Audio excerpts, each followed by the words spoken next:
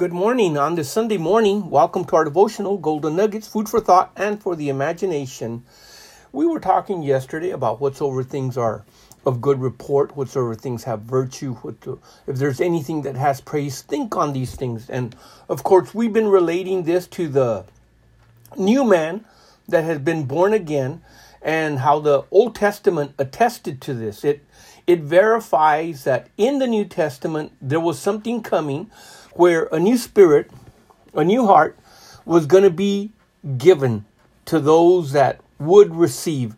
Well, those that do receive, according to the book of John, chapter 1, verse 12 says, "But as many as received him, to them gave he the authority," that's the word exousia, power, "to become sons of God, even to them that believe on his name." Notice what it says in verse 13. "Which were born not of blood, nor of the will of the flesh, nor of the will of man, but of God." Now, this is very important for us to understand because we are chosen by God. We didn't choose him. He chose us. And because he chose us, then we exercise our will to choose him. But the initiator, the one that began everything, is God. He is the source of life. He is the source of peace. He is the source of our very breath. He's the source of everything. He is the initiator. He created man. Man didn't create himself. He is the one that sent redemption for man through Christ Jesus. We didn't ask for it. He sent it. In all of these things, we have to consider that we which are born is not because we were born of blood, a lineage of some sort. It's not because we were born of the will of the flesh, somebody wanted to have children, nor of the will of man. And that goes to show how the soul of man, the flesh may desire something, but the soul of man, the mind and the emotions and the will, for him to desire something and want to accomplish it, no matter how much you will and want to recreate yourself, you cannot do it. The only thing that you can do is surrender your will to God. But he has already called you. He has already purposed a purpose for your life. So it's not of the will of the flesh. Well, I'm tired of living this way, and I'm going to change. It's not a will of the flesh. It's not the will of man just assuming that he can change. And I know there's people that can kick the habit of, let's say, smoking or drinking or whatever. They may be strong-willed. But still, that does not mean that they have been born again. It just simply means that they have a strong will to kind of resist certain things. But in verse number 14 of John chapter 1, it says, "And the Word was made flesh, and he dwelt amongst us, and we beheld his glory, the glory as of the only begotten of the Father, full of grace and full of truth." Now, Jesus took on a human body, a body that was flesh, a body that was blood, a body that was bone, exactly identical to ours, with the exception that in his blood flowed the life of the Father, not sin. In him flowed the life of the Father, the will of the Father, the purpose of the Father. It flowed in Christ. So he took upon himself flesh like we are flesh, and he dwelt amongst us. And we beheld his glory, the glory as the only begotten of the Father, which he put aside to take on, according to Philippians chapter 2, verse 5 to 10, was called the kenosis, the emptying of himself. He emptied himself of every divine attribute. In other words, he put them aside, not depending upon them, but as a man anointed by the Spirit of God, sinless, without blemish, for the purpose of accomplishing something on earth. And that was to destroy the works of the devil. 1 John chapter 3, verse 8. He came to save and seek that which was lost. That was also another purpose. He came to open the eyes of the blind, set captive the free, heal the brokenhearted. He came to do these things. He was anointed, but he also came to, the scripture says, give his blood, his soul, to pour it out as an atonement for our sin. So Jesus took up residence in a physical body. That life was cut short in that physical body. He was crucified, buried, and rose again. But here's an interesting thing. 1,000 to 1,000,000, if not 1,000,000,000 times, his life is lived out in the lives of those that have been born again. Just as he was born of flesh here on this earth, we are born again of the Spirit of God. And when we allow him to be in perfect union with our spirit and bring our soul to be our servant and our body to be a slave, Jesus lives out his life through our mortal physical bodies. Paul brought this out in the book of 2 Corinthians. In chapter 4, he brought it out concerning our lives being manifested so that the world can see the glory of the Lord in us, always bearing about in the body. Notice it says in the body, the dying of the Lord Jesus, that the life also of Jesus might be made manifest in our bodies. Our bodies are the bodies that we possess now, not the bodies that we're going to possess when we go to heaven. So Jesus lives out his life through our physical mortal body by the agent of the Holy Spirit, our spirit and our soul being a servant to our spirit and the Spirit of God, so that the physical body yields. And once again, the glory of Jesus, the full glory, what was manifested on the Mount of Transfiguration, is the glory that belongs to him.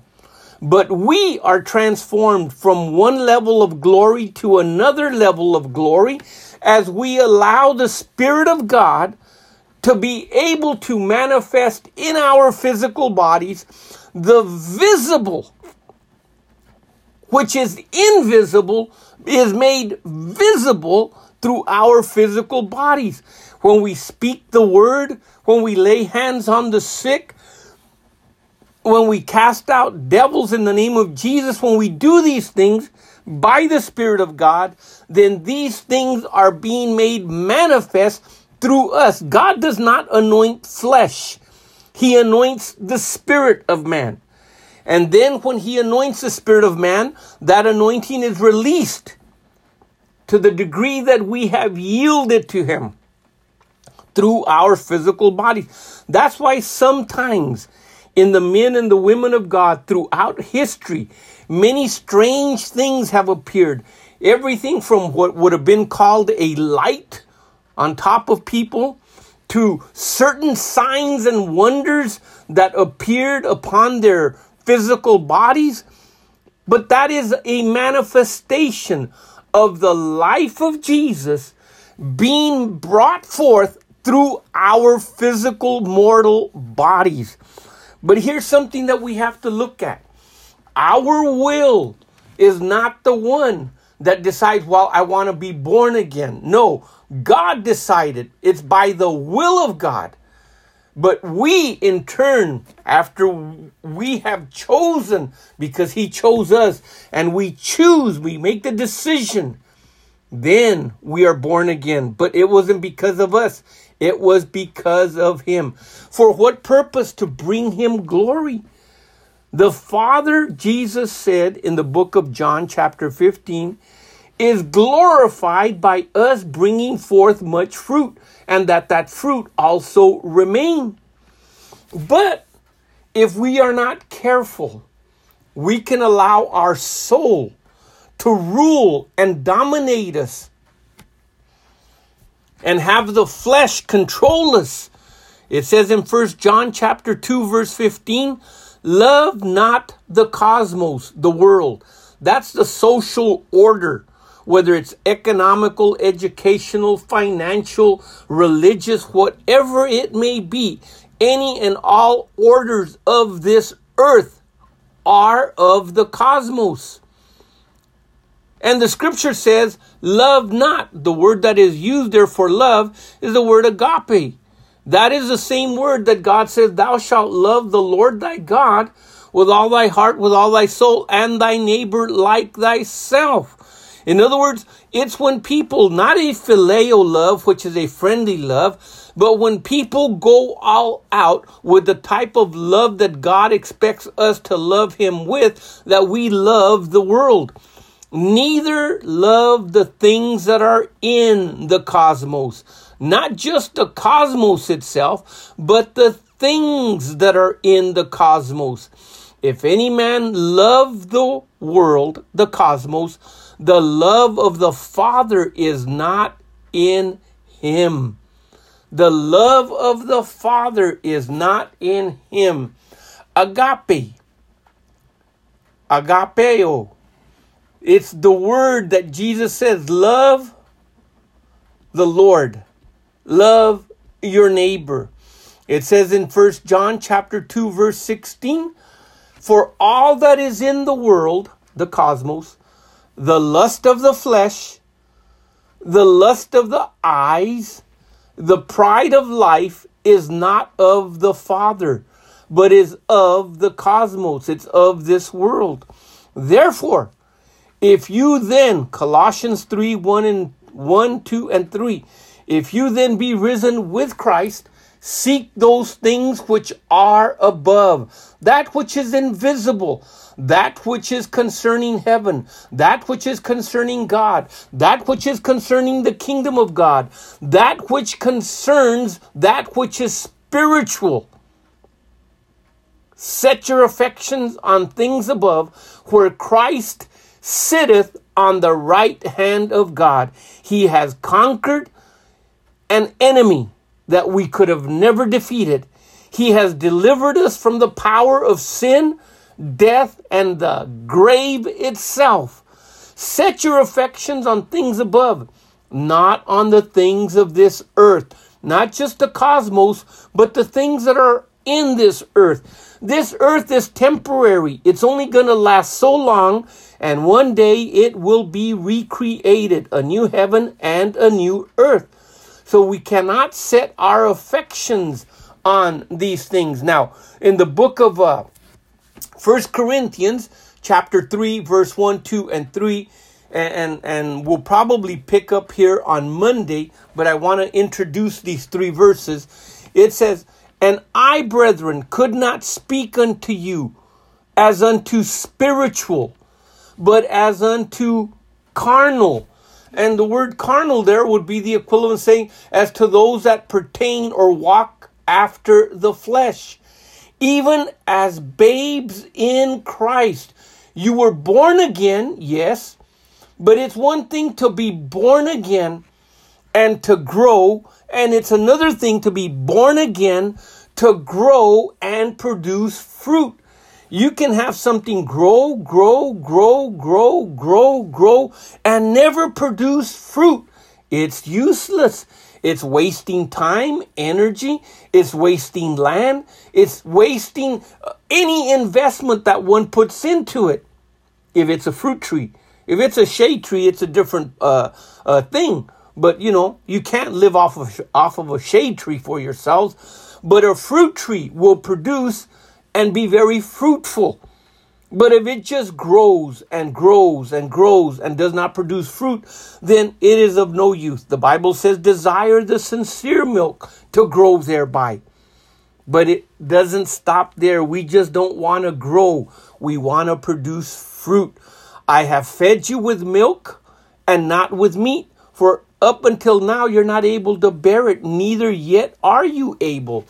For you are yet carnal. For whereas there is among you envies and strifes and divisions, are you not yet carnal as walk just as men?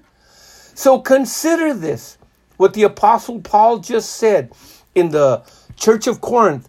These individuals were not just a bunch of wimps. They were individuals that were operating in the gifts of the Spirit, but yet had never grown up. We need to grow up spiritually and produce fruit. Well, consider this food for thought and for the imagination. The Lord richly bless you. Keep looking up. Our redemption draweth near. Amen.